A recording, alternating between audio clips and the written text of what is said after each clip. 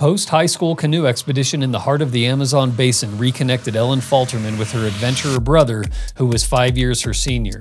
The harrowing trip lit a fire for expeditions that would lay dormant until his tragic death just a short time later. On the 1-year anniversary of his passing, our guest put her life on pause in order to experience an adventure and grieve the loss of her hero by paddling solo down the Missouri River. The answers that she received on that trip, however, were to questions that she had not yet asked. Her pause turned to play and became her new normal as Ellen built her new life around expeditions. She tells these stories and more on this episode of the Athlinks podcast, paddling the Amazon, Missouri, and Mississippi rivers, and up next, a 6+ year challenge to circumnavigate the globe in a sea-ready rowboat starting at the Gulf of Mexico and heading west. Happy doesn't begin to describe how I feel to have stumbled upon her story, and I am honored to bring a version of it to you today. I hope you enjoy meeting one of the most savage and admirable people I've met, and maybe her words will inspire your support in her journey to become the first person to circumnavigate the earth in a rowboat. So if you're ready for the show, crank it up and let's go. Welcome to the Athlinks podcast. I am your host, Troy Bousseau, coming to you from a frozen tundra. It is February 15th, and this is episode 32. There you go. You got the moves. How are you doing, Ellen? I'm doing great.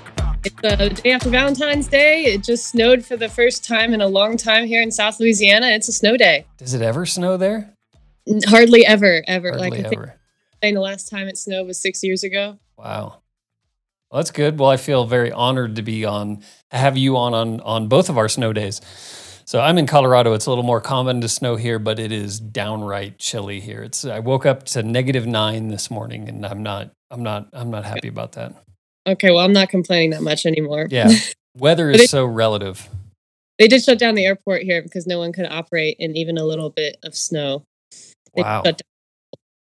Is it like would the conditions there would you have shut down if you were in Colorado with those same conditions, or is it just you're just not prepared in Louisiana for those kinds of conditions? We're just not prepared. Yeah, it's really not that bad over here. And I have a brother in New York State, and he's like, don't even talk to me about that. Yeah.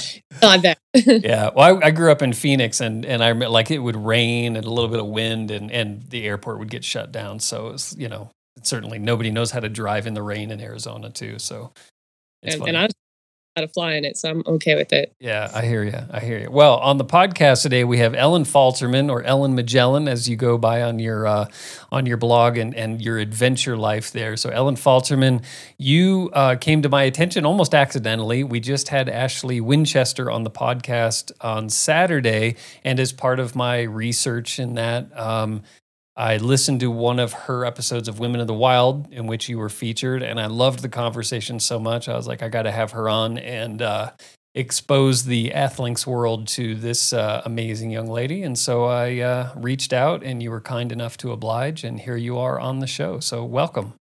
Great. Thanks for having me. This is nice. Yeah. I now started doing podcasts the last 3 months since I got off the river. So it's still kind of new to me, but it's a really good conversation, and I think it makes a good community. Cool. Yeah.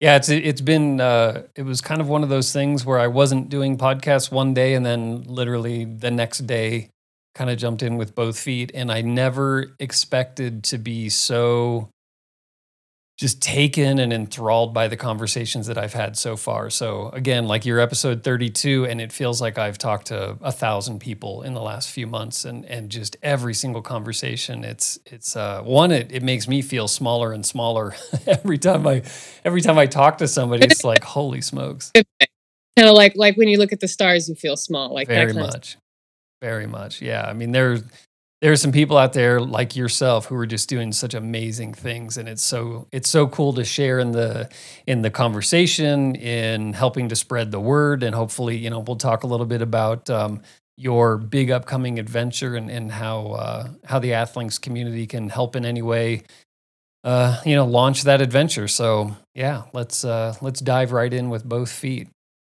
Like I always do. Like you always do. Yeah. I think every article or podcast that I've seen with you or read with you in it, it's kind of like it's a very common thing. I mean, even going back to, I would assume was your first big adventure was with your brother kayaking or I guess canoeing the Amazon at what, 18, 19 years old, 17, 18? Yep. Yeah. That's That was I was just doing what he said. that's Learning. crazy. That is Yeah. crazy. So we'll jump to that in just a minute. So you grew up in a pretty rural lifestyle in Texas, Central Texas? Yes, sir. In East Texas, actually, Tiny Woods, just a really rural. Okay. So like, did you go to pretty small schools and very small town type of life? Was everybody like you in that regard? Like just living a very, I don't know, adventurous kind of life? Like the people that I grew up with, Yeah. my Yeah. I mean, it's just small town. I mean, there where I grew up, people hunted and fished and rode horses and did a lot of outdoor stuff just because it's a rural area. Yeah. But as far as like doing long term expeditions, no. Right. Right. That was Did you stand out in that regard, do you think? Like, did you have a little something, or was it just like you and your friends would do these camping trips or whatever? no. I never No. went camping with my friends. We Wow. went camping in the woods with my brothers sometimes. Okay. But like all this stuff that I'm doing now it's not like I, did a lot of it when I was younger. I just grew up in a rural area, so it's Yeah. not like I came to a big city and Right. that wasn't that shock. But what I'm doing now just kind of started because that's what my brother was doing. He took off and started hitchhiking in South America for like 6 years, and he just wandered around and just was that guy. Yeah. Like, I mean, like people are looking at me and being like, "Wow," of all the things I do, but he was the real deal. Wow. He didn't have any sponsors or wasn't doing it for any cause. He was just like, just took off and just did it and was that person. Yeah. And so that was a big influence on me because I got to go travel with him. Yeah. How much older was he? He was 5 years older than me. 5 years older. Yeah. So it was a really good, that I got to bond with him as adults because when you're growing up, 5 years is a big difference. Huge difference. Right. Yeah. So I to bond with him as an adult, and he got to show me the ropes kind of in a way and how to live that lifestyle and how to find places to sleep and how to get food and travel and like camping above the water where there's no land, like all that stuff he taught me. And then I'm sure he died in 2016. You've read my stuff. Yeah. So after that happened, I wanted to apply what I had learned when I was with him, and I wanted to kind of like reconnect with what he had found out on the water and grieve, and go through the grieving process. And that led me to the Missouri River, and the rest is history. Wow. Once I did the Missouri River and the rest. It's so funny. The rest is history. There's a whole lot of history going on yeah, here. but like I didn't intend on doing, I just not like I woke up one day, I want to be a professional adventurer. It was like I woke up one day and I was like, I'm going to do one trip to heal grief, and then I'm going to go back to my normal life, and I'm going to be magically healed from grief, and everything's going to be okay, right? That's how grief works. Is that kind of how you were thinking about it at the time? Yeah, that's what that was my plan. I was going to go off and do something for 3 or 4 months and come back into my normal life and move on with my world. Nothing happened, obviously. Yeah. But I like to say when I finished the Missouri River, I had found no answers to any of the questions I had, but I had answers to questions I didn't know I had. Yeah, there you go. Yeah. What let's go back to your brother for a second and just kind of how this whole adventure, I guess, life started. Was he like, were your parents supportive of him going out into the world? Was it just sort of like just the next step in the evolution of life? Was it like, how did they look at it? I mean, the way my parents see it is after you turn 18, their job is done. Yeah. Really can't stop you Right. from doing whatever. And I mean, you couldn't stop him. He was gone. Yeah. It's not like he had a choice. It's not, they could either choose to be supportive and love him no matter what, or they could choose to estrange him and miss out on all the adventures, so the decision is obvious there. You're just going to support him the best you can from afar. And, and then I think it was good because he kind of broke him in pretty good. So when they were like, "Oh, geez, Yeah. and I'm also the only girl, so Yeah. it's a little bit different. So he was still in touch with the family, obviously, while he was on his hitchhiking adventures through South America. Well, in touch in the very loose sense of the term. Like, he did a lot of writing, as I do as well. And like he would write something and we'd be like, Patrick posted something, he's alive, Yeah. and then you'd be reading the stories and you're like, how did he live through this story? Like he's got to have survived because he's writing it. Wow. But you're reading it and you're like, oh my gosh, how did he make it out of this? And you just kind of get updates sporadically when he had internet. You go to internet cafe. Wow. And he did. That was like 6 years of kind of not really knowing. Like if you didn't hear from him for a few weeks, you're like, is he okay, or is he just in a place without internet? And so from afar, like, how are you feeling about his life? Is there any part of you that is like, that is what I want to do, or are you just kind of like, that's cool, and like I could go join him for a weekend, but man, that's crazy. I could never go do that. I think more. I definitely didn't think that I would be out doing the things that I'm doing. Like I saw it, I noticed it, and it wasn't until that I went with him and traveled for a few. And when I traveled with him that first trip, like it sucked sometimes. Like it was my first time doing anything like that, and I remember paddling in the Amazon, and it rained like every single day, and I was wet, tired, and we were eating like off the land, like monkeys and parrots, and it was rough. Like I didn't enjoy a lot of it, but I did enjoy. It just wasn't comfortable at first. Yeah. And then it became more comfortable. And then we were hitchhiking for a while. And I remember writing in my journal, I was like, I'm tired of living out of a backpack. I don't want to do this anymore. So I didn't feel drawn to it at first, but I think after he died, and I went and did it myself, and I found some kind of peace out there. That's what really solidified for me and became something that I became passionate about. Really sort of death revelation. Yeah, so you sort of saw finally what he saw in it. It wasn't like, for him, obviously, this is just a much deeper thing than I'm going to go on this adventure. It was just such a, I don't know, like it's like that's where his soul connected, was out on these adventures. Well, for Patrick, it was a lifestyle. Yeah. It wasn't like he was going on an expedition. He's like, that's how he lived. What he just alive. He was that dude. Now for me, it has become a lifestyle also, but I call them expeditions. Yeah.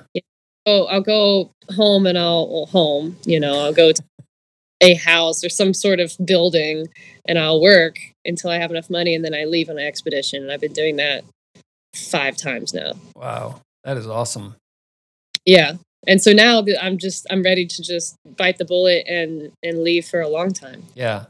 So rural Texas, obviously you're used to growing up around, rattlesnakes and brown recluse spiders and things like that. Like you're used to sort of being out in this, but like I hear Amazon and I think piranhas and crocs and I don't know, pygmies with like dart guns and drug lords and all these other things. Like, where is in your head? Or you think, well, my brother's doing it, so it must be somewhat safe? Or like, was there any part of you that was like, there's no way I'm going to the Amazon?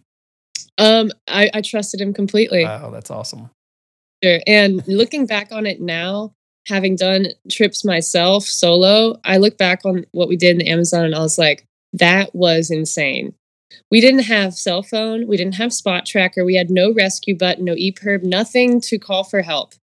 And when we actually really we almost died out there because the canoe got swamped and we lost all our gear and all our food. It was a whole thing. We didn't have anything. We just had to, looking back on it now, I was like, that's insane. But I just trusted that he would take care of me. How much of that, like that, surviving that has given you, did it give you more confidence or did it give you more like awareness, I guess? Because it sounds like even now, I was reading some of your, I think there was a Q&A with like the Missouri River Paddlers group or something. And you, like, on one hand, you are very much, seat in my pants. I don't like to plan too far out, but at the same time, it does seem like you're very mindful of when not to approach danger, I guess, you know. There's a fine line. You have to take enough planning to be safe and smart, but I find that people, when they do like a expedition, I'm not talking about the ocean because it's kind of a different amount of planning, but when you're doing small, like a river or a hike or something, I feel like people get really caught up in the planning, and they get so caught up in the planning that they decide not to do it. Or they get so caught up in the planning that they don't enjoy it when they do it. So there's a line there where you have to plan enough to be safe and, you know, have enough food and stuff, but you don't need to plan every single river bend. You don't need to plan every single campsite or every single person you're going to meet. You have to just find what works for you and enjoy the trip. You know, like I had a book, the Missouri River Paddler book, The Complete Paddler, that's what it's called, by Dave Miller. And it's like a whole guidebook of the Missouri River. And I didn't read it before I left, but I read it as I went. Yeah. And more importantly, I would read it after each resupply. So I would resupply, and then I would read, where's the next resupply? Okay. So you're reading like 2-3 days ahead kind of thing about? Yeah. Like I would know enough to know where the next town where I could get food was, and kind of generally what kind of river conditions to expect. Like the Missouri has lots of dams and reservoirs. So I would read enough ahead to be like, oh, there's a giant lake coming up. That's good to know. Yeah. You know, but I'm not going to I don't know where I'm going to camp tonight. Don't ask me. I won't know until like an hour before sundown. That's awesome. Find a place. All right, we'll jump back to that. I want to go back to the Amazon for a minute. Yeah, sorry. But because this is just, again, like a crazy, how big is, like at its widest, I know, like I'm always shocked when I see certain pictures of the Mississippi. You don't realize like how wide a river can be. How does the Amazon compare to like the Mississippi? Well, I actually wasn't on the Amazon. Okay, you were just in the tributaries? I was in the basin. The largest tributary of the Amazon is Rio Negro. And it confluences at a town called Manaus. Okay. And up the Rio Negro, and then we paddled on a series of smaller and smaller tributaries to get to where we were going was the Serra do Aracá, which is a plateau in northern Brazil / southern Venezuela. Okay. And it's called El Dorado. It's got like waterfalls coming off of it. There's supposed to be buried treasure there. There's rumors that people got taken there to get murdered. Like all this like real, you know, stuff you see in movies. Wow. We were like, let's go there. And you can't get there by helicopter. Brazilian government doesn't allow any aircraft there. You can only get there by boat. Okay. There's like you have to get smaller and smaller tributaries, and it gets to a point where there's a lot of fallen down trees over these tributaries, and so you have to portage and get your boat through the trees and everything. And that's where I was. So I wasn't on like the river. I was on like Amazon basin tributary. Flooded forest, like miles and miles of flooded forest. Wow. So it kind of looks like Louisiana a little bit. I was looking at some pictures, and I mean, it's just like swampy. And when I moved to South Louisiana, I was like, oh, this reminds me of Amazon. Like, you know, that where you can just kind of disappear in the flooded forest and get lost, which is where I learned how to camp above the water with no land. Yeah. So what happened with you and your brother? Like I was reading, you were basically doing dishes, and the water's knee high, and then all of a sudden, by the time you're done doing dishes, you're waist high. And you didn't quite read the tea leaves correctly, and you're like, all right, let's go. And a couple minutes later, you were not in a good position. Yeah, that's basically what happened. So we were so close to the Serra do Aracá at that point that any rainfall that happens on the plateau is going to come instantly down that tiny tributary and make a flash flood condition. So we were like, time to hit the water. And like I said, there's a lot of fallen down trees over the tiny tributary. So at one point there was a tree that we could fit underneath it on one side. It was like falling at an angle.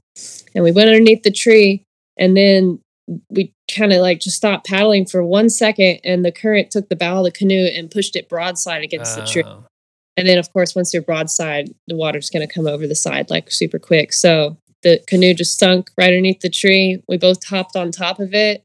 And then I jumped directly back in the water because I saw the dry bag with my passport in it floating away. Yeah. And I was like, I got to get home. So I grabbed my passport bag, jumped back in the water. It was like freezing cold water. But Patrick had the foresight to grab, the boat, maybe. And he grabbed the boat. And I actually later learned that while I was being swept downstream, he was being swept under Oh shit. the boat cord had wrapped around his middle and pulled him under. And he had a big gash around his middle. And we met up later downstream, and the canoe was stuck under the water. We didn't have any gear. We slept on like leaves. We took off all our clothes because we were hypothermic because the water was pretty cold. And like I said, it was just looking back on it now, I'm like, oh my gosh, like what? Yeah. My parents let me do that. I mean, they didn't know if they just trusted Patrick as I did. And yeah. he did take care. We figured it out. We got the boat floating. We went into the jungle and cut down poles. We had a hatchet that was tied underneath the seat. So we had poles. We pulled our way downstream. It was like 3 days downstream with no food. How long did it take for the water to recede enough to where you could get the boat back floating? We flipped like early or late morning. Okay. Like around 10:30, and then we got the boat floating like around 4, like just before dark. We got the boat. Got it. Yeah, because it's flash flood, so if it's going to go up quick, it's going to come down quick too. Where was your head? Like, were you thinking I'm going to die? Did you think Patrick was going to die? Were you? Do you remember like that, or did it just happen so damn fast? It was just like get my passport and get to land. I mean, I think it just comes down to I just had so much trust in Patrick. I just had, because he had been doing this for like 6 years. I just absolute faith that like whatever he said, I would do.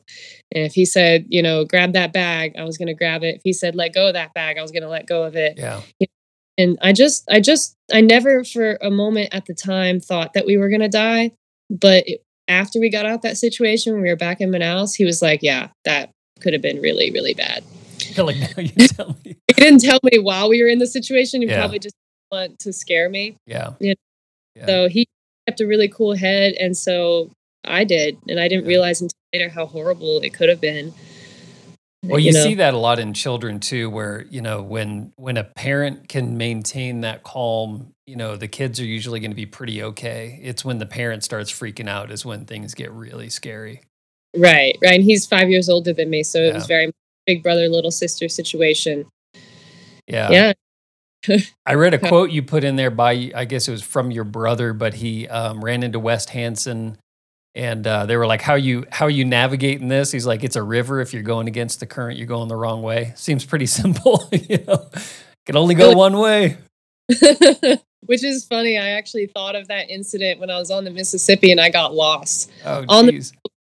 Wandering around these wetlands. And I was like, this is the largest river in North America. And I lost it. And I thought about that. I was like, just follow the current. Like, how do you get lost? But I was rowing and I looked up and I was in these wetlands and I don't know how it happened. It's like I got teleported off the river wetlands. And actually, the funny thing about that day, I don't know if this is on topic or off topic, but go where it takes you.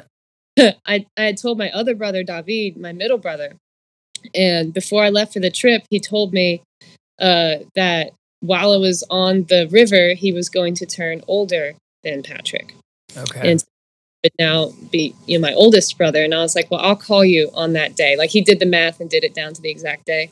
I said, well, I'm going to call you on the river, and on that day, you'll be my oldest brother then. And I completely forgot about calling him. I'm in river mode and I just whatever. But that day I got lost and I wandered around the wetlands for like 3 hours and I was so frustrated. I kept seeing the same tree over and over. And I was just like, and I had no service to see my map. Like I couldn't see the blue dot on the map. So so I had the idea. I said, well, I'll hit my spot tracker and then I'll call my brother David and have him tell me where that pin is. Okay. And vector me out of the wetlands. So that's what I did. And I called him and he told me how to get out of the wetlands. And it wasn't until the next day that I realized that was the day I was supposed to call him anyway. Oh, bam. Fate. Right. It really was. So there was a reason I got lost in that wetlands that day because the river said I need to call my brother. Wow. That reminds us a lot of getting you on the podcast today. We were having some technical difficulties and I felt like walking your blue dot in from the wetlands at times. But yes, that had to have been unbelievably frustrating. Are you was it, I mean, I guess you're just in like these swampy areas. Do you have to go back out like upstream essentially to get back on? I still don't even know what Still no. happened. You know, like I said, it felt like I got teleported. There was something I needed to be. I needed to be off the river because I needed to make that phone call.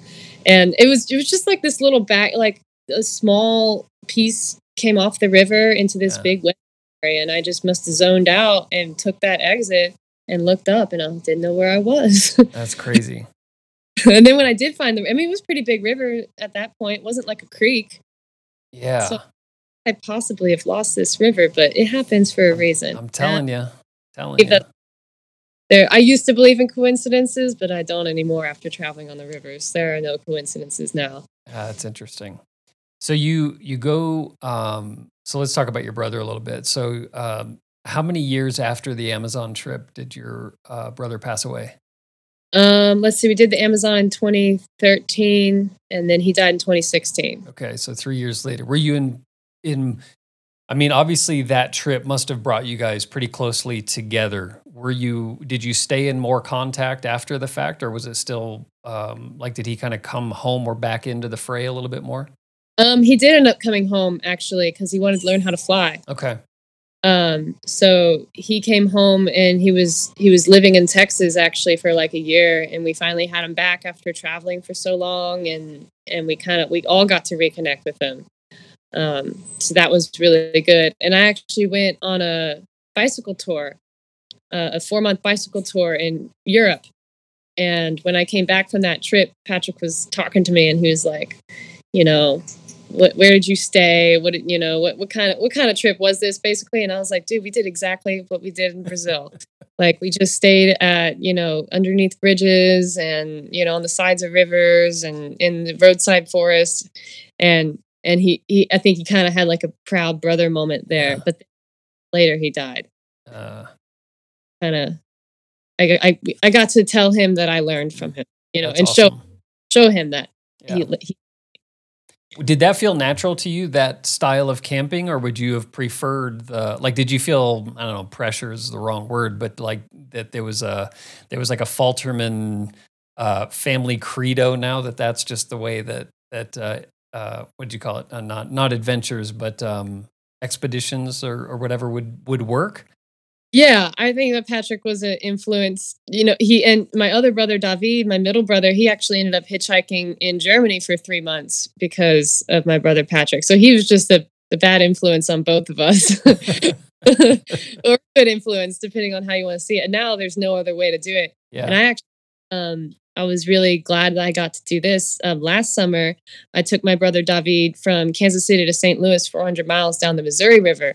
It was a 3-week trip.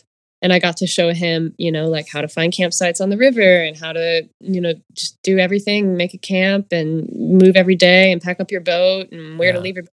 All the things. I got to show him my life the same way that my brother Patrick showed me his life. Yeah. And then now my brother David, he just very, very recently, like 3 weeks ago, he called me. He was all excited. He's like, yeah, I went and I bought like a whole bunch of camping gear. I'm looking at a boat right now. He's like, I converted him. That is awesome. He's going to go do, stuff now. That's good. Was he totally receptive? Like when you were did he take your direction well? But did he kind of, I think I was talking to Ashley about this, but like the men's ability to take direction from women oftentimes is a little stunted. So, well, I mean, my brother David he's only 2 years older than me. Mm-hmm. And since he was in an environment that he wasn't super familiar with, the Missouri River is very big, especially down in Kansas City. He did take direction. And actually there was a point where he almost died on that trip. Wow.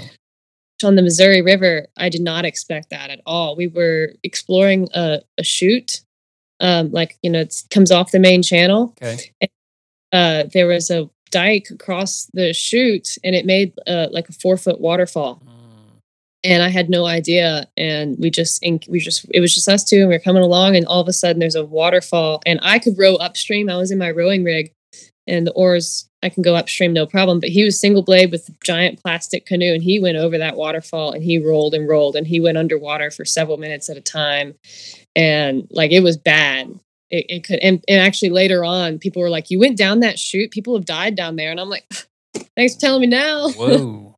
Like it was really bad. And How you know, how do you get out of that? Like, how did he get out of it? But what are the is there well, like a standard thing that you're supposed to be doing there? wear a life jacket. Wear a life jacket. Was he? Life jacket saved his life. Okay. No time. Life jacket saved his life in that scenario. So he just rolled around in the waterfall until it spat him out, him and his boat. He was probably in there for like almost 2 minutes. Whoa. It was bad. And I couldn't do anything. I was helpless. Could you see him, or was he below the fall? And I ended up, so there was wing dike that came from either side of the bank. And then there was like a small gap in the middle, like 3 or 4 feet where there was, and the water was like rushing through that gap really. And then on the other side, it was like roaring waves. And so I just took a deep breath and shot the gap and then circled back around to get David. And I was thinking later on, I was like, man, as I was shooting that gap, I could have thrown a rope or something, but I was too busy trying also not to capsize. Yeah. Because I could have been doing that going down the middle. It was rough. Wow. It was a rough situation. And I had a lot of time to think about that trip because I kept going after Kansas City for 4 months. And I was like, that was a really good full circle because 5 years ago, you know, my brother showed me the river and we almost died. And then 5 years later, I showed my other brother the river and he almost dies. But the river didn't take us. Yeah. It just showed us. And that just, again, nothing happens randomly. Like there's a reason. It all came together very nicely. Do you suspect that, or maybe he told you, but did David like have a sense of safety because you were there? Like he just started, I'm going to trust that like Ellen's here, I'm going to be okay. I have to ask him. But after we got out of the waterfall, and I was telling him, you know, like grab onto your boat, just hold onto your boat. I got the gear. I'll meet you downstream, and we did. And I grabbed his bag of dry clothes, and I gave him dry clothes, and he did kind of like listen to what I had to, because I was a more experienced person in that situation. It was my fault that we went over the waterfall. Like it was my captain's decision to go down that chute. Got it. So yeah, he was very receptive to it, and now I'm like really proud of him that he's got a boat now and he's got all his camping gear and he's got an expedition planned, and like That's awesome. it didn't scare him. In fact, it did the opposite. That is awesome. One of the first podcasts that we did was with a guy, Brian Hoover. Very similar. Some of the stories that he told and why he did it. And he's a chronotrack timer, so he times events. And he lives out of a van, and he just loves that lifestyle so much. And it's funny because he always seems like every few months he's got to like issue this post on Facebook, like, I'm fine. Stop. Like he has all of his like family and friends reaching, hey man, do you need help? Like, you know, I can lend you some. And he's like, this is the life I'm choosing, you know, like I'm not homeless. Please stop. You know, I appreciate it. I love that you're caring about me and for me and stuff. But this is not a guy that you would expect to see on like these big adventures, you know, and like he is a self-professed, like he says, you know, I'm a fat guy on the river. But he just, man, I mean, he floated the whole Mississippi River, like lived this amazing life, very similarly, like didn't do a ton of planning, enough to sort of stay safe. But like just listening to this guy's conversations and just the stories that he had to tell was awesome. I think we suffer out there. We're not suffering. Yeah. I suffer more here in society. Wow. I mean, I eat well. I get 10 hours of exercise every day. I get plenty of vitamin D. Yeah. And like that, I'm not suffering out there. I don't need it. I mean, I'll take help. Be like, I will need. Like, hey, I need some drinking water. Yeah. Be nice. Fill up my jug. But like, that's my home. I'm not a thing. Ashley, I think it was like an Instagram story or something she posted yesterday. I think it said, ultras are like eating a whole bag of Oreos. It's really good until it's not. And that was pretty, I was like, yeah, I've certainly had that feeling. Are these big expeditions, like, especially when you make this big commitment? Because it's, I mean, even like running Leadville 100, huge undertaking, 100-mile, run, but you're done in 24 hours. Like there isn't a whole lot of time. The amount of ebbs and flows that, I've talked to people about that you'll go through on a 24-hour run, like, when you're on for 4 months and you are out there in the elements, like, is it like that? Everybody I know is going to be different, but for you, like, where is your head out are you going through all of those different ebbs and flows, or are you just kind of like are the highs more, they have to be more common than the lows, I guess, or you wouldn't do it? I mean, the way I see it, and one of the reasons that I go out and I do these trips is because, you're going to be experiencing highs and lows in your life, no matter what you're doing, I feel like. And I might as well go out and be doing something where I'm in like a really healthy environment and experience highs and lows out there. And that way, at least when I'm low, I'm surrounded by the river and the birds. And when I'm high, I'm surrounded by the rivers and the birds. Yeah. I don't know, it's just easier to deal with. But you're gonna experience highs and lows no matter what you do. It's just life. Yeah. One gets happy and sad at certain times. And I just was going somewhere with that. Well, it seems so natural in listening to you, and then in listening to you describe Patrick. Like, it doesn't seem like it almost seems when you're sitting here in this cabin that you're in talking to me, almost feels like the not normal. You know what I mean? Like the expedition is the normal. It's, it's like, hey, you choose to live this life. I'm choosing this life. But it's not even, it doesn't even sound like you're choosing the life. It sounds like the life has chosen you. It just happened. Okay. Like I said at the beginning of this interview, like I didn't wake up one day and decide to be a professional adventurer. I woke up one day and decided to do one trip, and then I just kept following the water. Yeah. One piece led me to the next piece of water, which led me to the next, which led me to the ocean, and I'm just following it. Like, it's just happens, and it is home now. And I definitely felt that way last year. That was my 5th expedition, and I've been on the water for 4.5 months, and I very much felt like that was home. Yeah. That I wasn't going home. Wow. But I was going home. I was literally going home. Yeah, literally. Yeah. Wow, but that's interesting that where you're like this, the respite is going home, but the life is the river. Right. Yeah, that is amazing. And I still feel that way. Unfortunately, I still feel like the canoe is my home, and I'm like living in society and feeling like the canoe is my home, and it's very disorienting. I haven't quite transitioned, but that's okay. Like, I don't mind. It gives me more incentive to be on the next trip and get the big boat with the cabin. Actually, literally have a place where I could sleep. Is that basically, so is that the beacon that calls you home, is just money and funding and that type of thing? Yeah, actually. Yeah. I come back because we're in society, and we have this thing that we have to do and make money and to fund these. We can't just like buy food at the store for free, but it's good. It's a good reset, and it's good to come back. And I mean, it's not like I'm not like, oh, society sucks and no one should ever do it. There are good things about it, but it's not where I feel the most comfortable at home. Yeah. And everything I do here on land is just to be on the water again.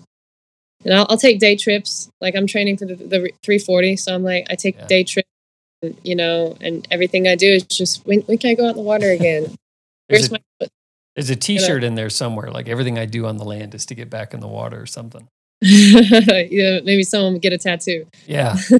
So you're not like, when I think about the logistics of these things, I think about, and again, going back to my conversation with Brian and the amount of water that he'd have to hoof, that he'd like get a ride into some town or whatever to a convenient, even if it's a mile or two. I mean, water is not light. They don't sell powdered water as far as I'm aware. that's really funny. So, like, how when you're having to hoof, like, how much? What's the most amount of water you would ever have to, like? Let's just talk about the logistics a little bit, just the boring stuff, but just like getting enough food, getting enough water. Are you finding it on the river itself, or are you having to hoof, a mile or two at a time, or are you hitchhiking? How are you doing that? It just depends. Sometimes you can find a river angel that'll give you a ride into town, but then you have to leave your boat, which I never like to do. Yeah. Sometimes you could find a Dollar General like right off the water and leave your boat under a bridge. You're going to have to leave your boat at some point. Yeah. You just have to find stores and then with water, I mean, you could get water from any building really. Like Okay. I'm really good eye for spigots when I'm going by and I'm eyeballing a house. I'm like, ooh, there's a good spigot. I'll always knock on the door. I don't Okay. like go steal someone's water, Yeah. but I've been to just like walk up to someone's door and knock on their door with my jug and be like, hey, can I use your hose and just fill this up? And usually what they end up doing is they're like, yes, and here's some food. Like, Yeah. are you okay? You know, like people Yeah. just help most of the time. You just have to have enough food at whatever Dollar General or you know it's usually going to be a dollar store is what it ends up being, and have enough water to get you to the next store. Yeah. And you know, just Do you find most of the people that live on the rivers are used to this type of thing? They're kind of like not maybe half expecting it, but when you show up and you're knocking at the door, they're like, "Yeah, grab the hose and here's some on the things." Mississippi, I found that people were a little bit more like, okay, I know what you're doing because there's like 80 to 100 people a year that do the Mississippi River. Mhm. Missouri, it's like 8 to 10 people a year. Oh, that's it. Yeah, the Missouri Wow. is less well known, even though it's longer and uh, less populated, more isolated. It's actually I found it was actually physically harder river. Yeah, so on the Missouri, people were a little bit more like, "Where did you come from? What are you doing?" But on the Mississippi, they're like, "Oh yeah, people through paddle here all the time," Yeah. you know, which is also cool because it makes a little community, and you're like, "Oh, I helped so and so who paddled," and you kind of heard about them, and you're like, "Oh, okay," and it makes a community. The river family, that's what I call them. That's awesome. Are you like sleeping wise? Are you? I think Brian was saying it was a lot of like sandbars and things like that. Do you try to sleep closer or farther away from people and civilization? Like, do you pull up on someone's backyard, or where do you end up sleeping? As far away from people as possible. Okay. People are my biggest help and my biggest fear. Yeah. I'd rather deal with animals any day than a person, a wild person. Like there are some through paddlers who will sleep at every single park and every single boat ramp. They'll sleep there, and I stay as far away from Yeah. road accidents as possible, far away from any sort of trail. I mean, and I don't know if that's a woman thing. You know, I just like let's put it this way: is when I go paddle around here, row around here in South Louisiana in the marsh, I get a lot of people in motorboats come by and look at me. You know, I'm just by myself in a canoe in the middle of the swamp, and they're like, you know, there's gators out here. And I say, not to be rude, but I'm in more danger of being harmed Yeah. by I am by a gator. Like I need to stay far away from people, and I do, and I disappear. And so I'll find sandbars, islands are great because you can't drive up on an island. I like to sleep above the water where there's no dry land and just my boat beneath me because then I'm not on anyone's property technically. I'm just in the water. I'm just in my boat. Okay. And so, how does that work? Do you just tie the boat down and then you're just sleeping in the boat I sleep in my hammock above the boat. above the boat? Okay. Find two trees that are flooded, and then you put your boat beneath them, and then you tie your hammock above it. Oh, nice. God, that's got to be just unbelievably restful, peaceful sleep. It is, except sometimes you hear like for some reason the water sounds a lot closer when you're laying in the hammock.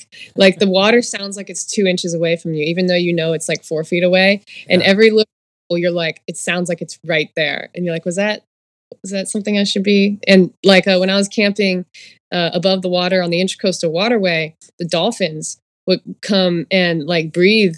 They'd be like, Whoa. I'm like in the middle of the wetlands, and I just heard a breath. Like Wow. there's something that breathes oxygen nearby. Very disconcerting. Wow. Wow, that is awesome though. I mean, that's got to just completely I don't know, like sleeping in a bed.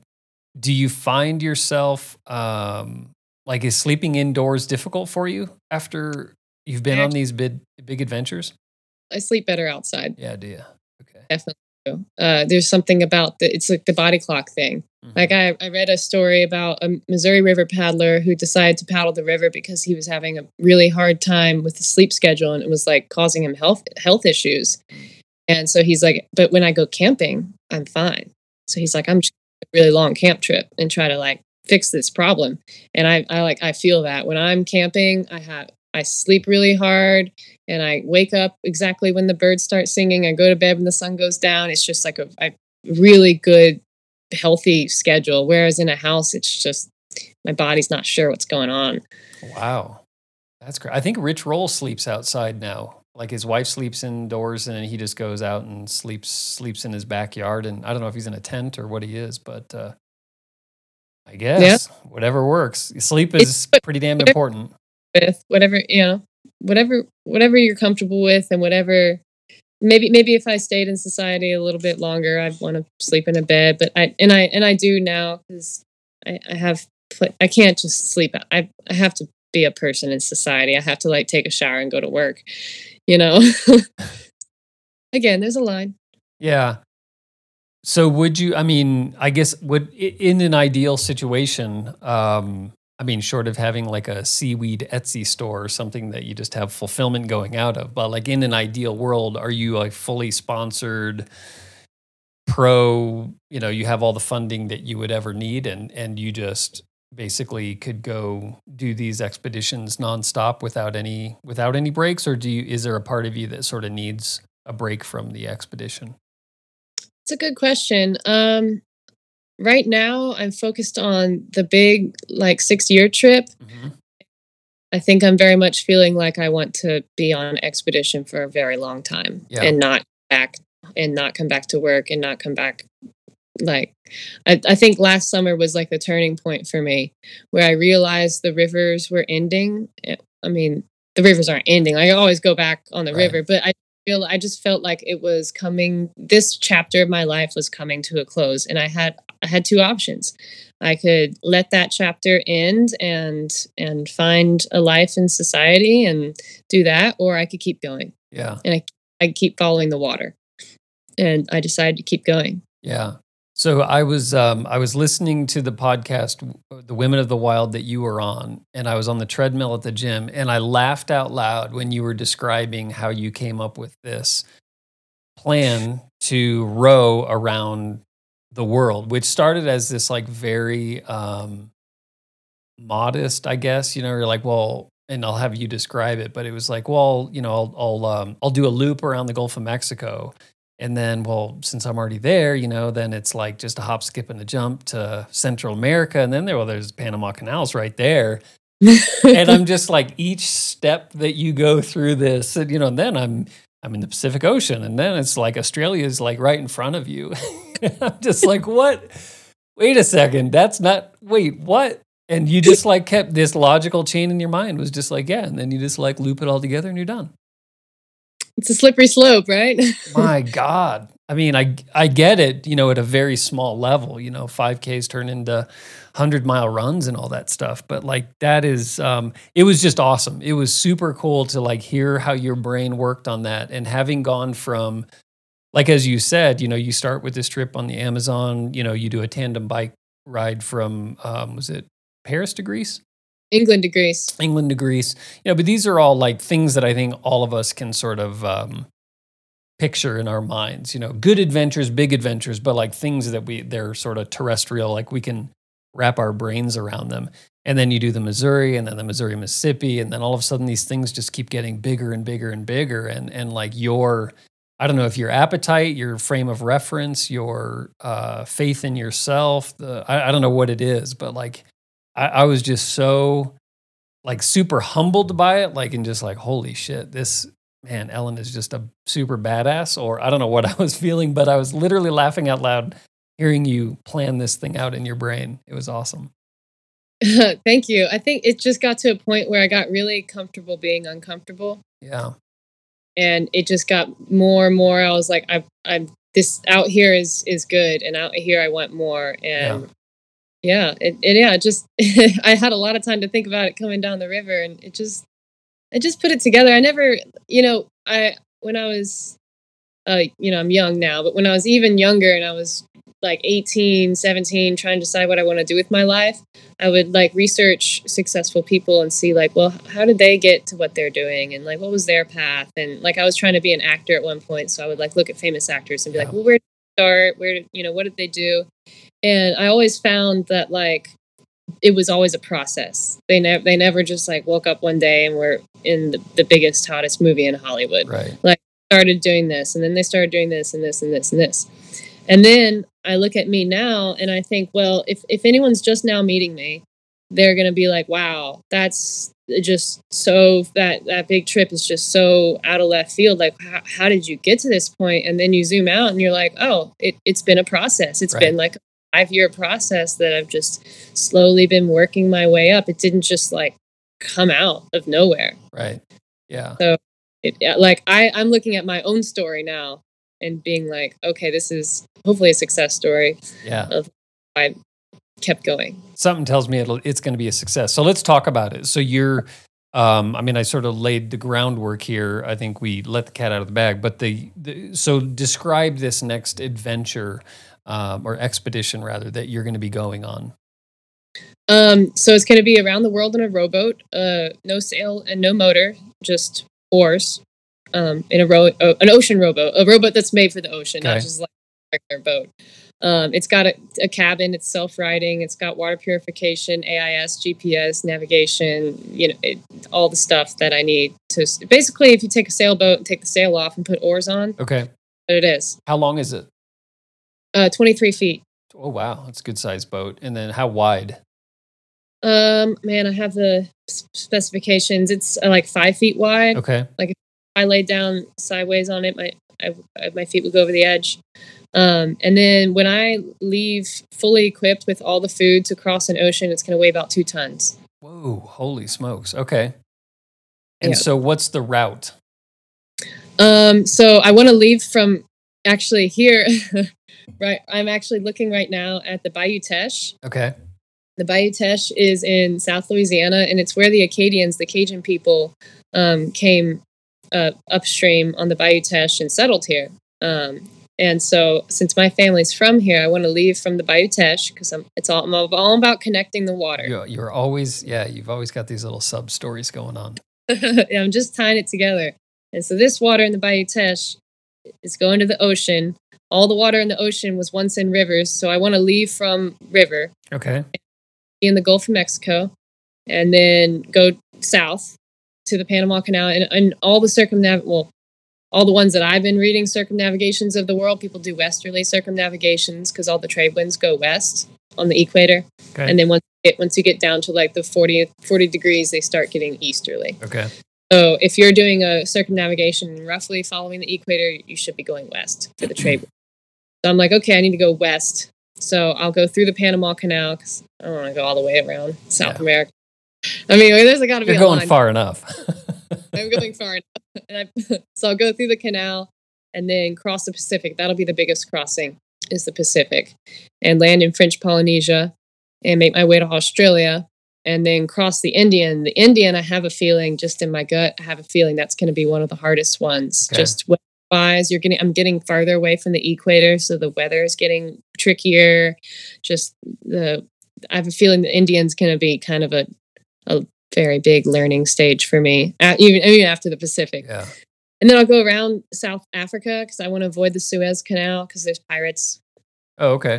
Really, my biggest reason for avoiding the Suez Canal is just politics and pirates. I'm a woman traveling alone. Yeah. Through South Africa instead. And actually a lot of the circumnavigations that happen nowadays by sailboat, there's like a sailboat race, they circumnavigate, so they'll take the South Africa route. Isn't that, is it Cape of Good Hope? Is that? Yeah, Cape Horn. Cape Horn, yeah. Isn't that those are some dicey waters, no? Yeah, that's because you're getting down to 40 degrees latitude. And once you get to 40, they call it the roaring 40s, you start getting the easterly winds. And they're conflicting with the westerly winds. And so that's why South Africa is so dangerous, because you have those convergence of those two winds. Got it. So that's going to be a rough patch there. But by then I'll have like 3 years of experience. Yeah. So. And can you just time it the right time of year where you just have at least a better chance of, is it kind of seasonal? Yeah, it's all about timing. Okay. And I'm in a human-powered boat, so I can literally only row so fast. So if the current or the wind is coming at me, anything above like 3 or 4 knots, I just literally won't be able to fight it. Okay.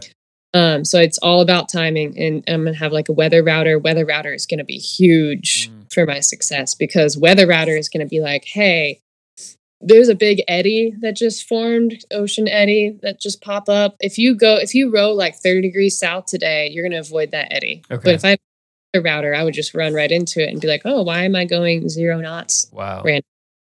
So the Weather Router is going to be huge to get me through that stuff. So South Africa, and then across the Atlantic, just straight northwest from Cape Town. There's actually from Cape Town to Brazil is a pretty common ocean rowing route. There's a guy doing it right now. And he's almost to Brazil. So land in Brazil, and there's going to be a nice full circle there in the Amazon area. Damn. And back through the Caribbean and back to the Gulf of Mexico and back to the Bayou Teche. Like that. Snap. Doom. Done. Like that. Just like that. So you said 3 years roughly to get to South Africa, right? Is that what you said? Is that about halfway? 3 or 4. And really a lot of the reason that the trip was going to take so long is because there's going to be times where I have to stay in one spot because there's a storm season and I have to wait for the storm season to be over. Okay. So, and I don't plan on like leaving my boat and coming back to the United States. Like, right. I'm just going to. Yeah, that seems like it'd be even tougher, like to start life and stop life. And you never know, what life throws at you. Yeah. That boat's my home. Like, where am I going to leave to? You know, if I came to the States, I'd just be like staying at friends' houses or at my parents' house. Like, I don't have a home like that. Why am I leaving my boat? That's my home. So I'll just stay. I mean, the only reason I would come home is if there was some sort of like visa, customs, immigration issue, or maybe like a medical issue, like something that like I have to. So if this thing took you like, let's say 6 years, kind of, it sounds like best case would be about 6 years. If weather wasn't an issue, if money wasn't an issue, like what's the actual rowing time in a perfect situation? Well, let's see. The route is around 35,000 miles, and I'm planning on making like around average of 20 miles a day. You're gonna make me do math. Is that 700 days? I'm using my phone right now for this interview, so you're going to have to... Okay. So what'd you say, 35,000 miles? 35,000 miles, divide that by, say, 20. Okay. So, yeah, like 1750? Is that right? Did I do that right? 35,000 divided by 20. Yeah, 1750, so divided by 365. So almost 5 years. Yeah, okay. So, yeah. Well, some days I'm going to make 40 miles, and some days I'll make -10. Sure. Not really sure quite if my average mile is going to be. So yeah, but that's crazy. And no one's ever done this before. No. No one's ever rowed circumnavigating the globe. No. People have rowed across individual oceans, and people have rowed all the oceans. But usually when people do a circumnavigation by rowboat, when they get to land, they'll take a land like bicycle or something, and then they'll pick up their boat on the other side of the landmass. Yeah. Where I'm going to follow the coastline. I'm never going to get out the boat. So what would it take for you to fail at this? A million different things. Yeah. That's probably not what sponsors want to hear, but that's the reality of it. Yeah. You know, if you go into it thinking that you're invincible, you're delusional. Yeah. You know, I think of all the things that could happen. I think medical is actually one of the biggest ones. Okay. You know, something medical happens, and if something medical does happen and I can recover from it, I'm going to go right back where I left off and keep. Yeah, I guess that's kind of what I mean. Is like, I mean, even if the boat were to sink and you survive, like, would it still be the same expedition with a new boat? Are there any kind of weird rules around those types of things? No, I'm not following any rules either. So let's go with that out of the way. But I mean, I would be very surprised actually if I did the whole trip in the same boat. Okay. Oh, interesting. I feel like there's gonna be a time where that boat's gonna get trashed, and I'm gonna like almost die and have to deploy my life raft, and it's gonna be like a big thing. But as long as I'm still living, and I can like walk and talk and breathe, I'm gonna keep trying. Yeah. When do you start? Do you know yet? Is it just a matter of funding? If funding is a big issue. If I get all the funding and everything goes right, I should leave in about 14 months. Okay. Like the springtime of next year, 2022.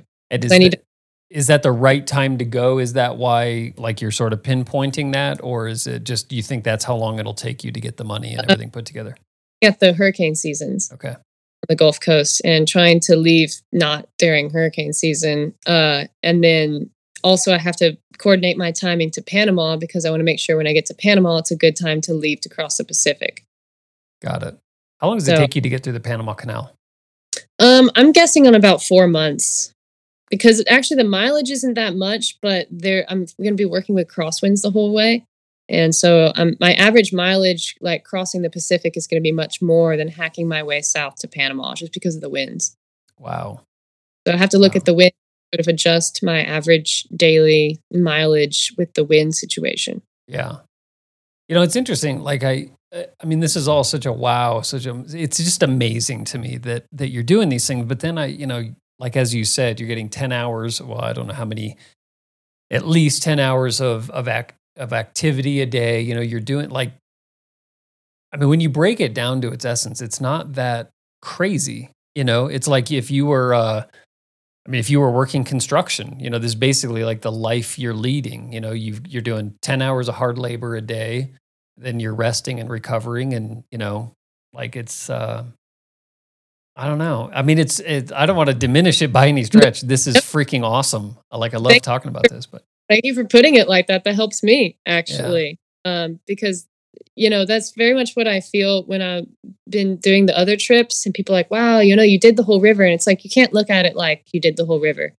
And what you have to look at it is, wow, I basically one day I was cooking dinner and I was putting away my stove and I was like, wow, I put this stove away and taking it apart and putting it away and taking it apart and putting it away a whole bunch of times. And now people are looking at me like I did something exceptional. Yeah.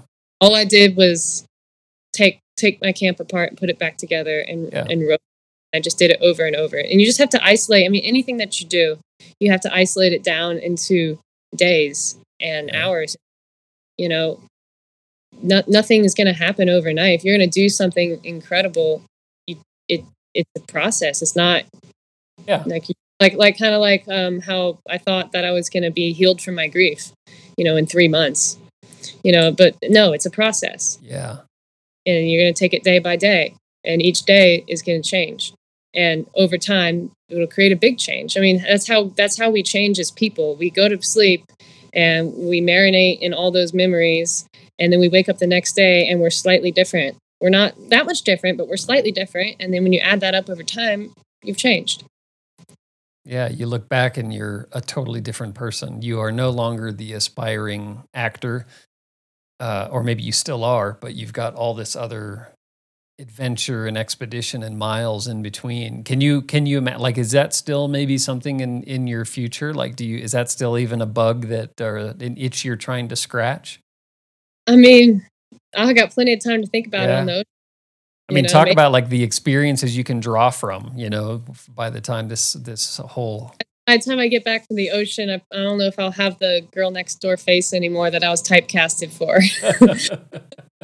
I'll be all like weathered, and come on. They'll typecast me as something else. I don't know. It's an adventure. Whatever. I'm just kind of seeing where it leads me. And I was talking to another person I did a podcast with, actually, and we still stay in touch. And he was like, once you get back, like, you're going to make a career out of this. Like, you can do, motivational speaking, and you can go around and like make a thing out of it. And I was like, or I could just go back to work and be a flight instructor still, Yeah. Like, there's so many different ways I could take when I get back, and I'm just going to see where it leads me. I'll see, I'll write a book about it, but I'm not doing it for some kind of, like, I don't know how to describe, like, I'm not doing it for attention. I'm not doing it to be famous. I'm not doing it for really much, but because I feel like it's my path. Yeah. No, and it doesn't, I mean, look, the world is certainly, Instagram is full of people. I mean, to a certain extent, this is part of my job and all of that. And so there's a certain part of my own adventures in life and all that stuff that is all business related and business focused. But I don't think anybody sets out on a 6 to 8 year circumnavigation via paddle boat around the globe for like, Instagram followers. Maybe they do, but I can't imagine there's easier ways for you to get Instagram followers, like that's just. Yeah.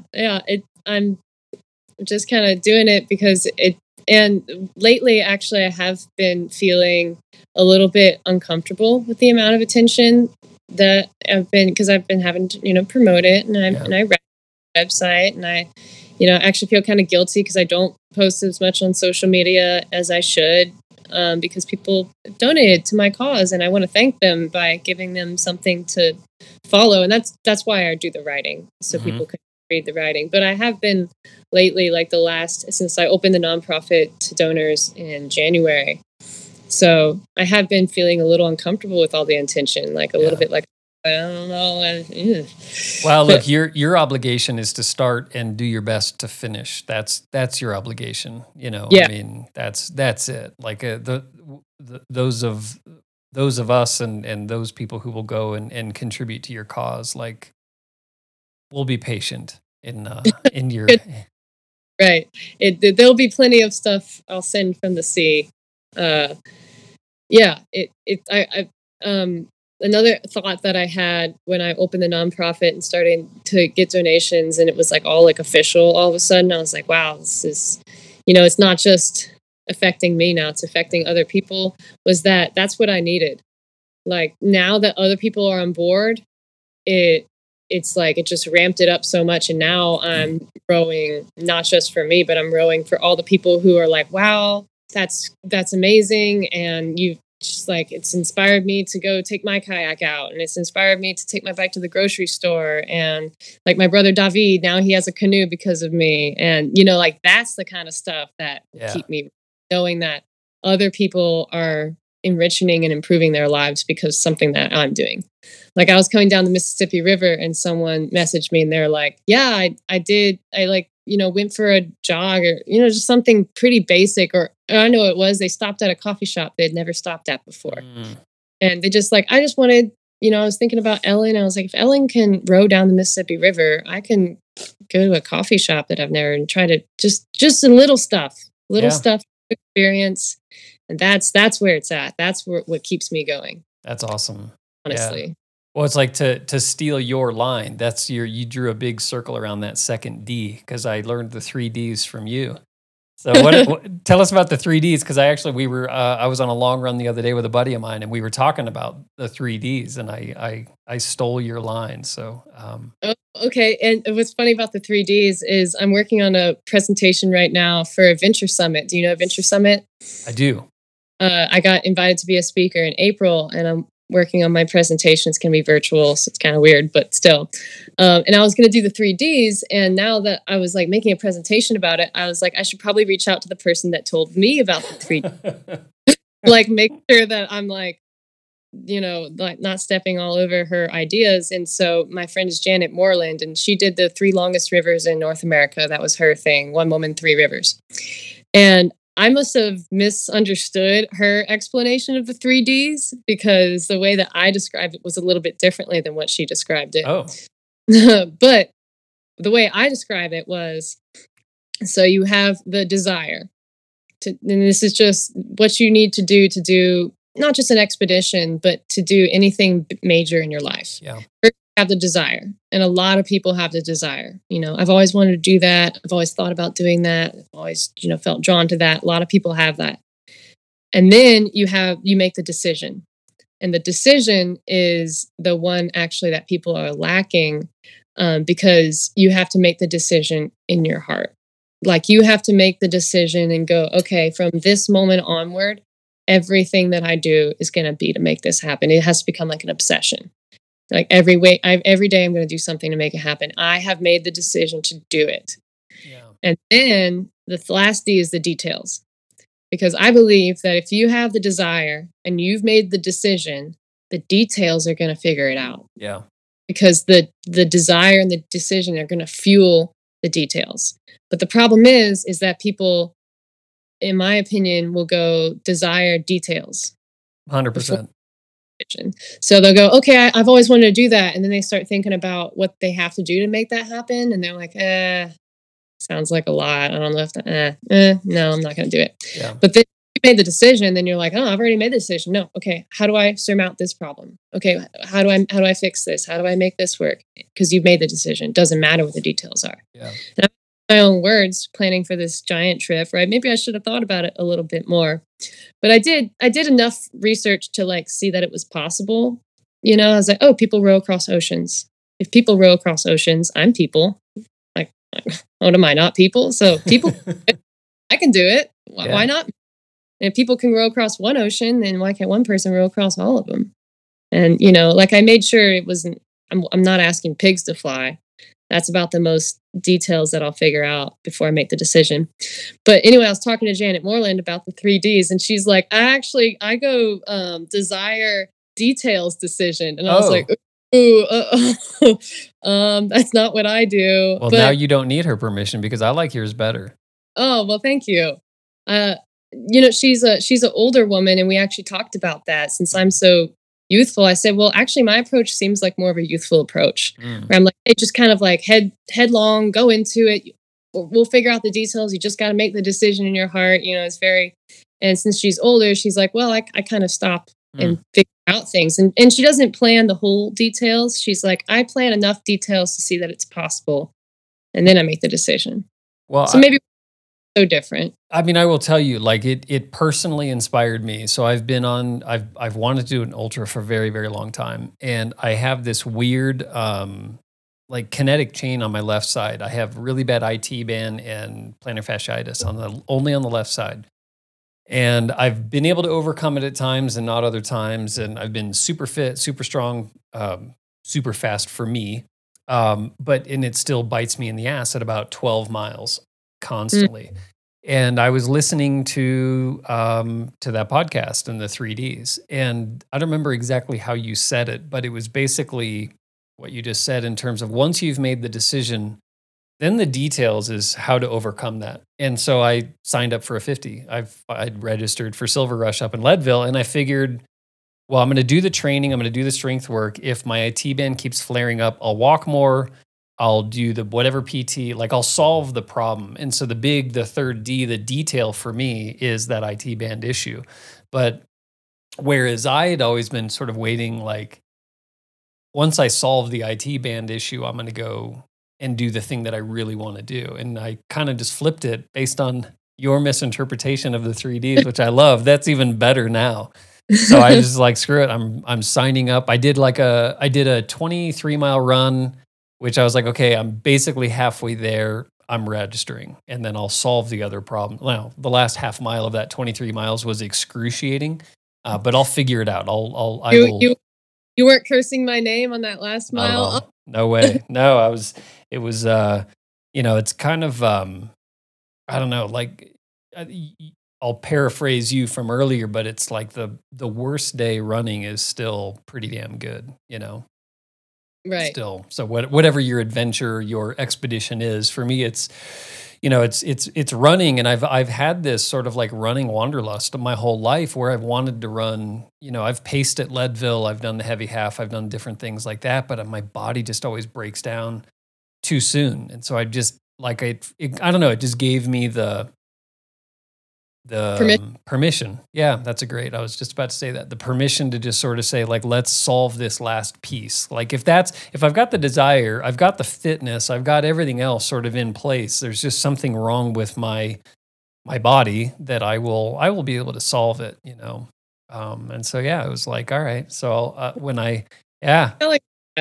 No, it was all you. That's, it really was inspiring. And it was funny because, and I talked to Ashley about this when I was listening on the podcast, and we didn't get into it today, but like just some of the logistics of how to, go to the bathroom and how to, do your, the female side of things when you're out on the river and all of that stuff. And I felt like there was a moment when I was listening to that podcast where it was really cool. I have a daughter, I have a wife. And so like very comfortable talking about these things. And I love the fact that there are these conversations for maybe women who I don't know, don't come from open families where they can talk about these things. And so I loved what I was hearing. And then all of a sudden I felt almost like a voyeur. Like, am I supposed to be listening to this conversation? And I'm like, God, would Ellen be as comfortable talking about this if she knew that other guys were listening? And I had this weird, like, I don't know, very old fashioned chain of thoughts go through my mind. And then I figured, no, I'm sure she's dealt with much worse than having some 50-year-old dude overhear some embarrassing conversation. So listening to ladies' bathroom, is this what they talk about? Yeah. I did have to warn my dad when he listened to that podcast because he gets uncomfortable about that. I'm like, Dad, there's going to be a part. You're just going to have to stick with me.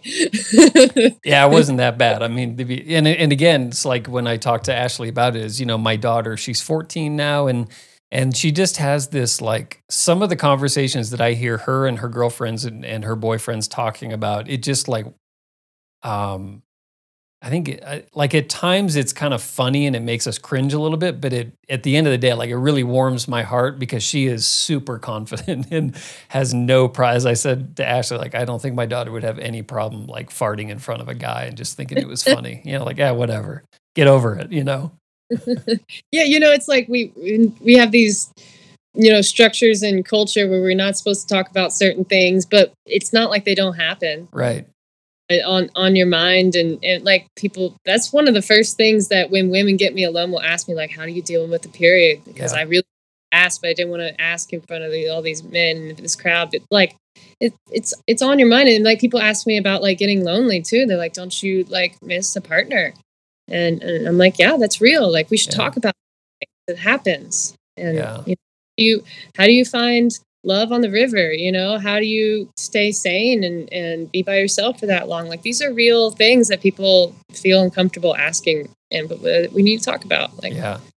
Well, and frankly, this level of ambition almost requires a certain amount of, I wouldn't call it celibacy, but like there's a certain amount of, selfishness, self-centeredness. Those are the wrong words because those are very negative.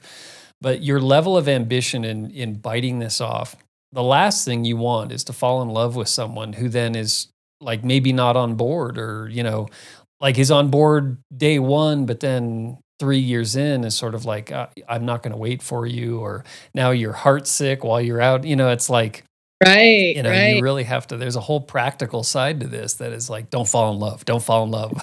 Whatever you do, don't fall in love.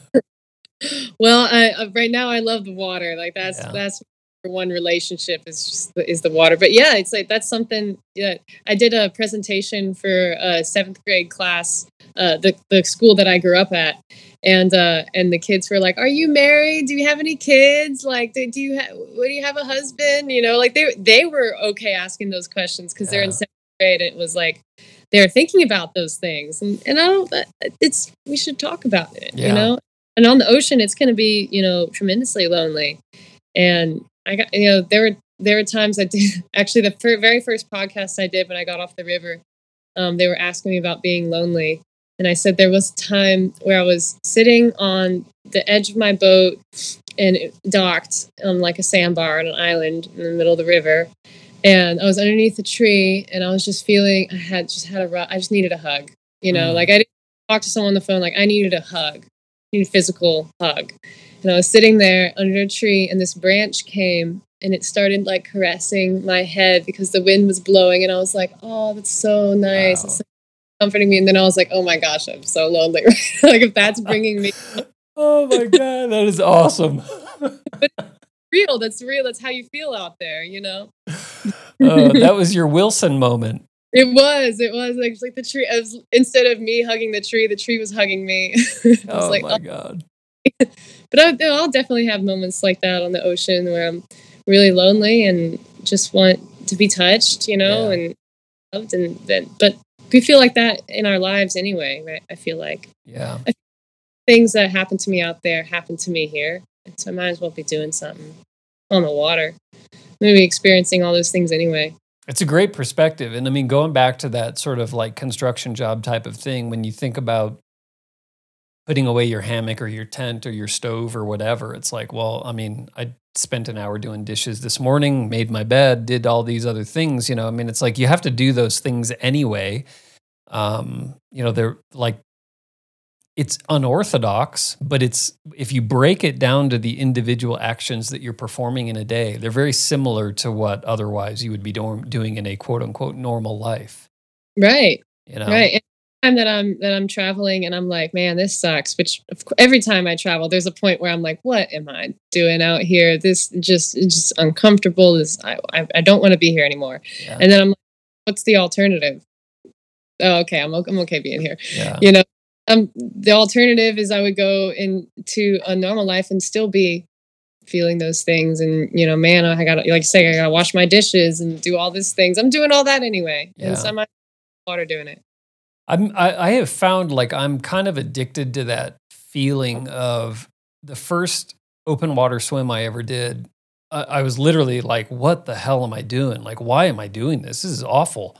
And then once you break through that feeling and either you get out of the water or your arms finally loosen up or whatever it is, but you finally get in that groove and you're like, okay, cool. You know, and like in the middle of a triathlon or something. Like I have found that I am addicted to that. In every race I've ever done, there's always a moment where I'm like, you're a freaking idiot. What are you doing? Like it's always like this. It's a masochism, form of masochism for sure. Where you're just like torturing yourself and being uncomfortable, and somewhere inside of you just loving it. Yeah. It makes you feel alive or something. And we call it the reignition moment at Athlinks because there's invariably in a moment in every single race where you are cursing yourself, whether it's 100 feet from the finish line or 100 feet into the start line. Like you're just, this is dumb. I'm stupid. I'm an idiot. I hate doing this. I don't like feeling this way. And then every time you cross a finish line, you're like, when's my next race? When's my next expedition? Whatever it is, you know? I haven't had babies, but I hear, like once you have a baby, you forget about the pain of having it and you just want to have another one. You know, it's like, you don't remember how much that hurt? And you're like, all I remember is that I love my baby. Yeah. You know? So my wife says, I won't attest to it, but yeah, I mean, in that, and frankly, that experience sort of goes so far beyond just the childbirth side of things. I mean, with children, you're going to go through a lot of ups and downs and pain and all of that stuff. And you might have reignition moments when you're carrying, or even just like yesterday, I was driving back from the airport and going to be caregiver, and I was like, wow, this is a rough time right now. Being caregiver is very draining, and I thought that, you know, I was like, well, if I was going for a run, you know, and I hit that wall where I'm like pushing myself. I'm like, this is what I'm doing. I need to just see it as a mental. I need to push myself through this like I'm doing something physical. And I just feel like the physical barriers when you're going for a run or going for a row and you're pushing past that point of pain is a really good lesson when you're doing it mentally. 100%. And there's physical going on, but you're feeling like there's a reignition moment in your head that needs to happen. For the mental. I think you nailed it. And I think that's why these types of, again, whether it's 5K, whatever your circumnavigation of the globe in a rowboat is. And for a lot of people, it's something very simple. For some people, it might just be getting up and doing some public speaking or whatever it is. But you have to freaking do it. Like you're not, I don't think you're even human. You're certainly not living until you're doing it. You're just sort of existing. Yeah. Right. Your options are either do what you're here for or be on your deathbed regretting every moment. Yeah. Like whenever a decision and I'm like, you know, should I take that person up on that offer and go do this thing? Or maybe it's kind of a scary thing, like jumping off of a high cliff into the water. I'm scared of heights. There's a split second where I go, okay, what am I going to remember more? Am I going to remember, I'm going to remember taking that leap? Am I going to remember, you know, maybe not calling in sick that day? I'm a bad influence. Don't call in sick. But, you know, what am I going to remember going on that one trip, or am I going to remember going to work that day when I'm on my deathbed? I remember going on that trip. Do you have any big regrets, like that trip you didn't take, the thing you didn't do? Yeah, I do. Yeah, actually, I was just talking to a friend today about an expedition that I had passed up, where there were some friends of mine that were going from, so there's a guy his name is Neil Moore, and he's paddling. He's been paddling for 12 months now. You should interview him. Okay. His 22 rivers in 22 months. And he started in Oregon, and now he's on the Gulf Coast, and he's headed, I think to like New York. I'm not really sure. You should ask him. Okay. But in the Gulf Coast, and I got invited to go paddle with him for like 2 weeks. And I declined because I was just had so many obligations, and I regret declining it. But I don't know if it was the right decision. Yeah, it's tough to know. Would have remembered that more, So it's tough to know. Yep. So quick question, and this is a weird question. Like when I don't know, what do you want to call it? Fate or destiny or this tapestry of life. And so fast forward, I guess. Well, whether you succeed or fail in your next expedition, because you're going to succeed at something. I mean, you're going to whatever. I mean, that's the tough thing of this, like, circumnavigation of the globe. If you make it 99% of the way and then something happens, like, you can't, that's not a failure, right? I mean, you still did all these other things. But being the first to do a lot of these things, or even just, lighting your own fire, and again, this destiny side of things, your brother seems like he was a pretty exceptional guy in terms of just the adventures that he lived and the way that he lived his life. And I've started speaking without really thinking about how I'm going to sort of shoot this gap and present this. But with Patrick dying, being this kind of catalyst for all of these things that you've been able to do, like, do you look at this as like an homage to him? Do you see it as a destiny? Do you see it interconnected at all? Like in my mind, it's almost like none of our lives are just individual, right? And certain things happen for other reasons, big and small. And I don't think that the life we're living on this earth is just isolated. I think there are many lives beyond this, and before it and after. And do you ever think, like, philosophize about, like, Patrick in some way gave his life in order for these bigger things in the world to happen? I've thought a lot about that, and I know exactly what you're getting at. And that makes a lot of sense. Like I was saying earlier in this interview, I used to not believe in coincidences, or I used to think that things just happen and it was random, and just happens. There's nothing you can do. And then I've started to just look around me and notice that things are the stars align too well sometimes. And someone says something that just you need to hear at that exact time, or you saw something or you heard something, and that was like a sign. And I think that there's so much going on that's invisible, that's like kind of shepherding people, showing them the way. And I've thought, like, if Patrick didn't die, I would probably be married with kids, I don't know, or in Hollywood doing that, or failing in Hollywood, or I don't know what my life would have been, but I can't imagine it would have been better than what it is now. And there was a time, it took me a while to get to that point, because then it makes you feel like, oh, the best thing that ever happened was a death. That sounds really awful to say, but I felt that. And I was like, that once I sort of found the path of grief, and I mean, it's not to say like I would give everything I have now, have him back. Like it's not saying like I don't want him here. It's saying that because that happened, I found something, and it's like making something good of a bad thing. Yeah. A bad thing happened. How are you going to react to it? Are you going to let it ruin your life too, or are you going to let it enrich your life? Yeah. Well said. Yeah. Feel that way. And I think he does too. Got it. Well, we normally do a little 10-question dash. You want to answer some questions and let the listeners know a little bit more about you? I haven't been answering questions this whole time. These are very specific questions. I try not to ask too many questions. I try to just more let it be a conversation. No, I'm game. Yeah. All right, cool. All right, here we go. I need my theme music here. I always hit the wrong buttons here, but okay. What is your gear looking like? Like what? I don't know. Like who makes your boat? My gear looks really worn. Are you talking about Ocean Rowboat? Yeah, like what brands are you repping, or do you have anybody that like just go to stuff? Like I know like your camping stove, your $40 camping stove, which I'm gonna have to pick one of those up. Sounded pretty good.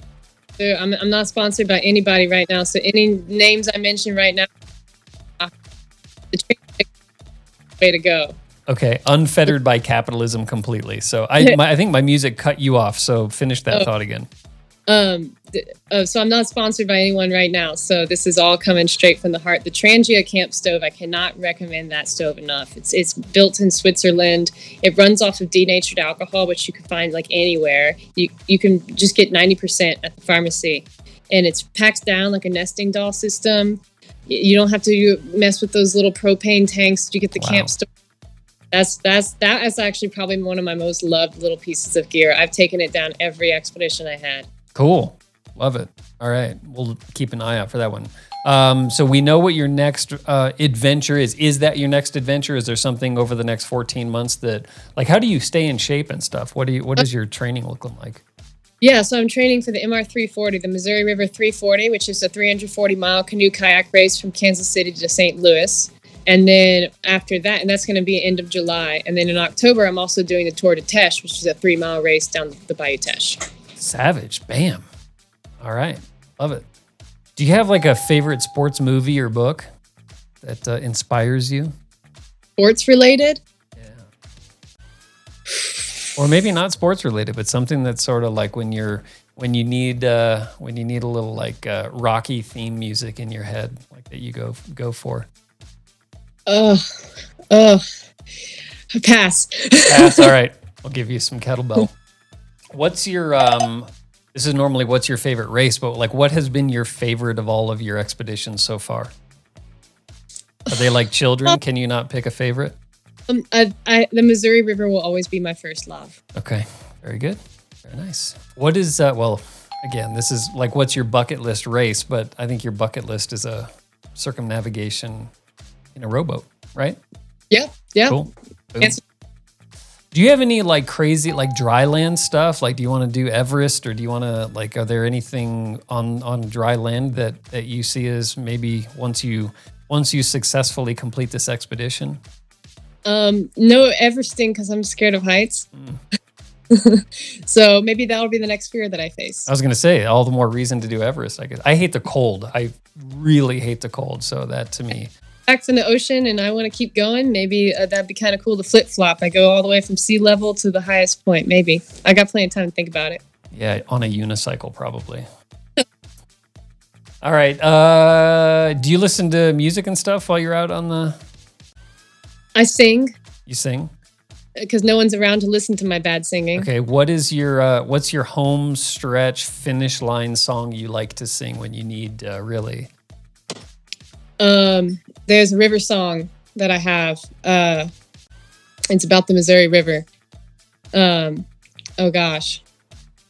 I sing that at the top of my lungs. I can't remember how it goes. Did you make it up, or is it like a folk song? Song. It's called The River of the Big Canoe. All right, very good. Okay, what's your and maybe this is the same answer, but what's the most embarrassing song or band on your mental playlist? Are you out there belting out like some Justin Timberlake or something? No. Gosh. I don't know if it's embarrassing, but I sing a lot of John Prine. Okay, very good. No, that's not embarrassing. We'll give you that one. Okay. Do you have like a pre-expedition ritual or superstition or something like that you have to start or end your days with? Are you a superstitious person in that regard? I mean, I don't know about superstitious, but I do have rituals that I do every morning and every evening. I wave to the sun. I wave to it. And if anyone catches me doing that, they're like, "Who are you waving to?" And I'm like, "The sun." Beautiful. Sort of like an aloha, hello, and goodbye. Yeah. Living or dead, who would you most like to share a long adventure with? my brother Patrick would be the only one who could do this trip with me. And I asked my brother David if he wanted to come, and he said, no way. He just knows his own limitations, or yeah. He's like, I'll support you. I'll be your ground crew. I'm like, cool. I need one of those anyway. Perfect. All right, Ellen. Final question. What is the secret? I'll use Mary Oliver's words. This is kind of what I live my life by. She has a poem, and it goes like this: instructions for living a life. Pay attention. Be astonished. Tell about it. That was beautiful. That was cool. I'm gonna look that up. That is awesome. Well, okay, so we're gonna get into some of the just the last little housekeeping here. So we're gonna just go reach right out there. So you're looking for sponsors. You got this really cool thing. I'm looking at your website, which is Ellen Magellan Swag. Well, the website itself is Ellen Magellan. No, it's not. Ellen Magellan Expeditions.com. Yeah. Sorry, I've got all my windows open here. Yeah, the swag site is just because it's online purchasing, so I had to have for it. So when you go over there, you can buy these really cool. Well, you describe it. So this. I love this idea.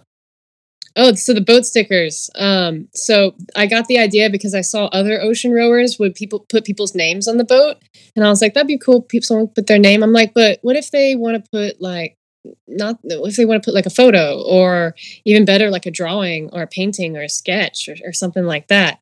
And so I had the idea to sell these stickers, and they're customizable. You could put whatever you want on them. Literally anything you want, you could put on the sticker, and that image will be on the boat. And so when I pull in the port, it's basically like a little piece of whatever image you want to show the world is going to go around the world. That's good for like a small business who might not be able to afford to be a corporate sponsor. A small business can get their logo on the boat at an affordable price without doing all the corporate sponsor stuff. Yeah, if you were thinking about sponsoring a little league team out there this year, definitely throw a sticker on Ellen's kick-ass. It's Eve, right? Yeah, that's the name of the boat. Yeah, name of the boat, named after your grandmother. Yeah, and I'm really excited about the boat stickers because I can't wait to see what people put. I've sold 4 stickers so far. Cool. And so far I had a person who has a tail dragger business, airplane business, and he's going to put his logo on there. Some of my dad's friends got together and put a really embarrassing picture of my dad on there, nice. Which is the best. And then 2 people haven't gotten back to me with their designs yet, but I'm excited. That is awesome. Yeah, I think it's a great idea. Yeah, who knows what people are going to put. And it's kind of like a historical trip, it's like to say that, I have a sticker on that boat that like did that thing. It's awesome. Yeah, that's awesome. I hope that you end up having to like sand parts of the boat off because you have to put more stickers on, and you're just like having to reconfigure and stuff. You get so much support. So man. I hope. I'm really excited. Like corporate sponsors are going to be great to have like a good relationship with a company, but the stickers is like the grassroots approach. Yeah. Well, let's make sure that funding is not a reason for anything other than success on this adventure. So again, EllenMagellanExpeditions.com. You are, let's talk about Instagram. Are you Ellen Magellan? Yeah, Ellen Magellan Expeditions on Instagram too. Okay, same thing on Instagram, etc. So definitely reach out there. Yep, that's where you found.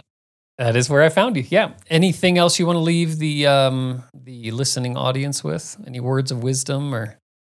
I'm a solo traveler, and this is a human-powered boat, but I'm not the only human powering this boat. Love it. Yeah, that's great. You're always so philosophical and everything. Had a lot of time to think about stuff. That's it. Yeah, it is. It's funny, like the things that I was talking to Jamil Corey, who's big time ultra runner, and just about like he does these big 100 and 200 mile efforts, and he did Barkley and all these other things, and it's like I don't know how you go back to just a normal life once you start doing these big efforts. And again, these are like compared to what you're doing are smaller efforts, but still just like when you're in your own head for 8, 10, 12 hours, 24 hours, 48 hours, and you're just really, we are given no time to really think in life anymore. I think the amount of social media, just life in general that is constantly bombarding us, it's really difficult to reconnect with oneself. So thanks for showing us the way. Wow. Thank you. You helped me a lot too, actually, in some of the things you said. Oh, well, that's good. I'm glad I could help. But no, I really, and from the bottom of my heart, yeah, I mean, you had no intention of doing it, but you did inspire me to sign up for my first 50 and solve these problems. So I will report back throughout my journey. So awesome. I'm going to definitely run with the 3Ds, my interpretation for my Venture Summit presentation. Now that you told me it had an effect on you. Yours is better, honestly, because I wouldn't have done it the other way around. I would have kept trying to solve the problem before I committed. And I think you're absolutely right. Like, you have to commit. The problems, again, even if I make it 30 miles in and have to walk 20 miles, like I won't consider that a failure. You know, it's then for the next time to walk 40 miles or run 40 and walk 10 or whatever it ends up being for me. But I think I'll be able to run it all. So we'll see. You made the decision. I did. It's going to happen. That's right. The most important one. Step 2 is the most important because we all have desires. That's the easy part. Right.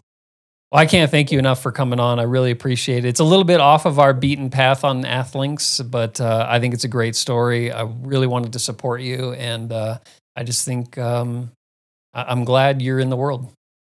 Oh, thank you very much. I see you too. Cool. Awesome. Thank you. Well, everybody, that is the show. I hope you enjoyed it. More people racing more often, having more fun, or having more expeditions in the process is our mission at Athlinks. Thanks again to Ellen Falterman, a.k.a. Ellen Magellan. We do a special post for each episode on Instagram, so look for the post for episode 32 with the pic of Ellen, and we'll try to include Eve in the picture if there is such a picture that exists. If you have any comments or questions, we are at Athlinks, or shoot us an email to podcast@athlinks.com. Best way to support the podcast is to click subscribe on iTunes or follow on Spotify to be notified of new shows. Share it far and wide with anyone you think would enjoy it. And please take a second to give us a quick rating and a review on iTunes. And until next time, happy racing, everybody.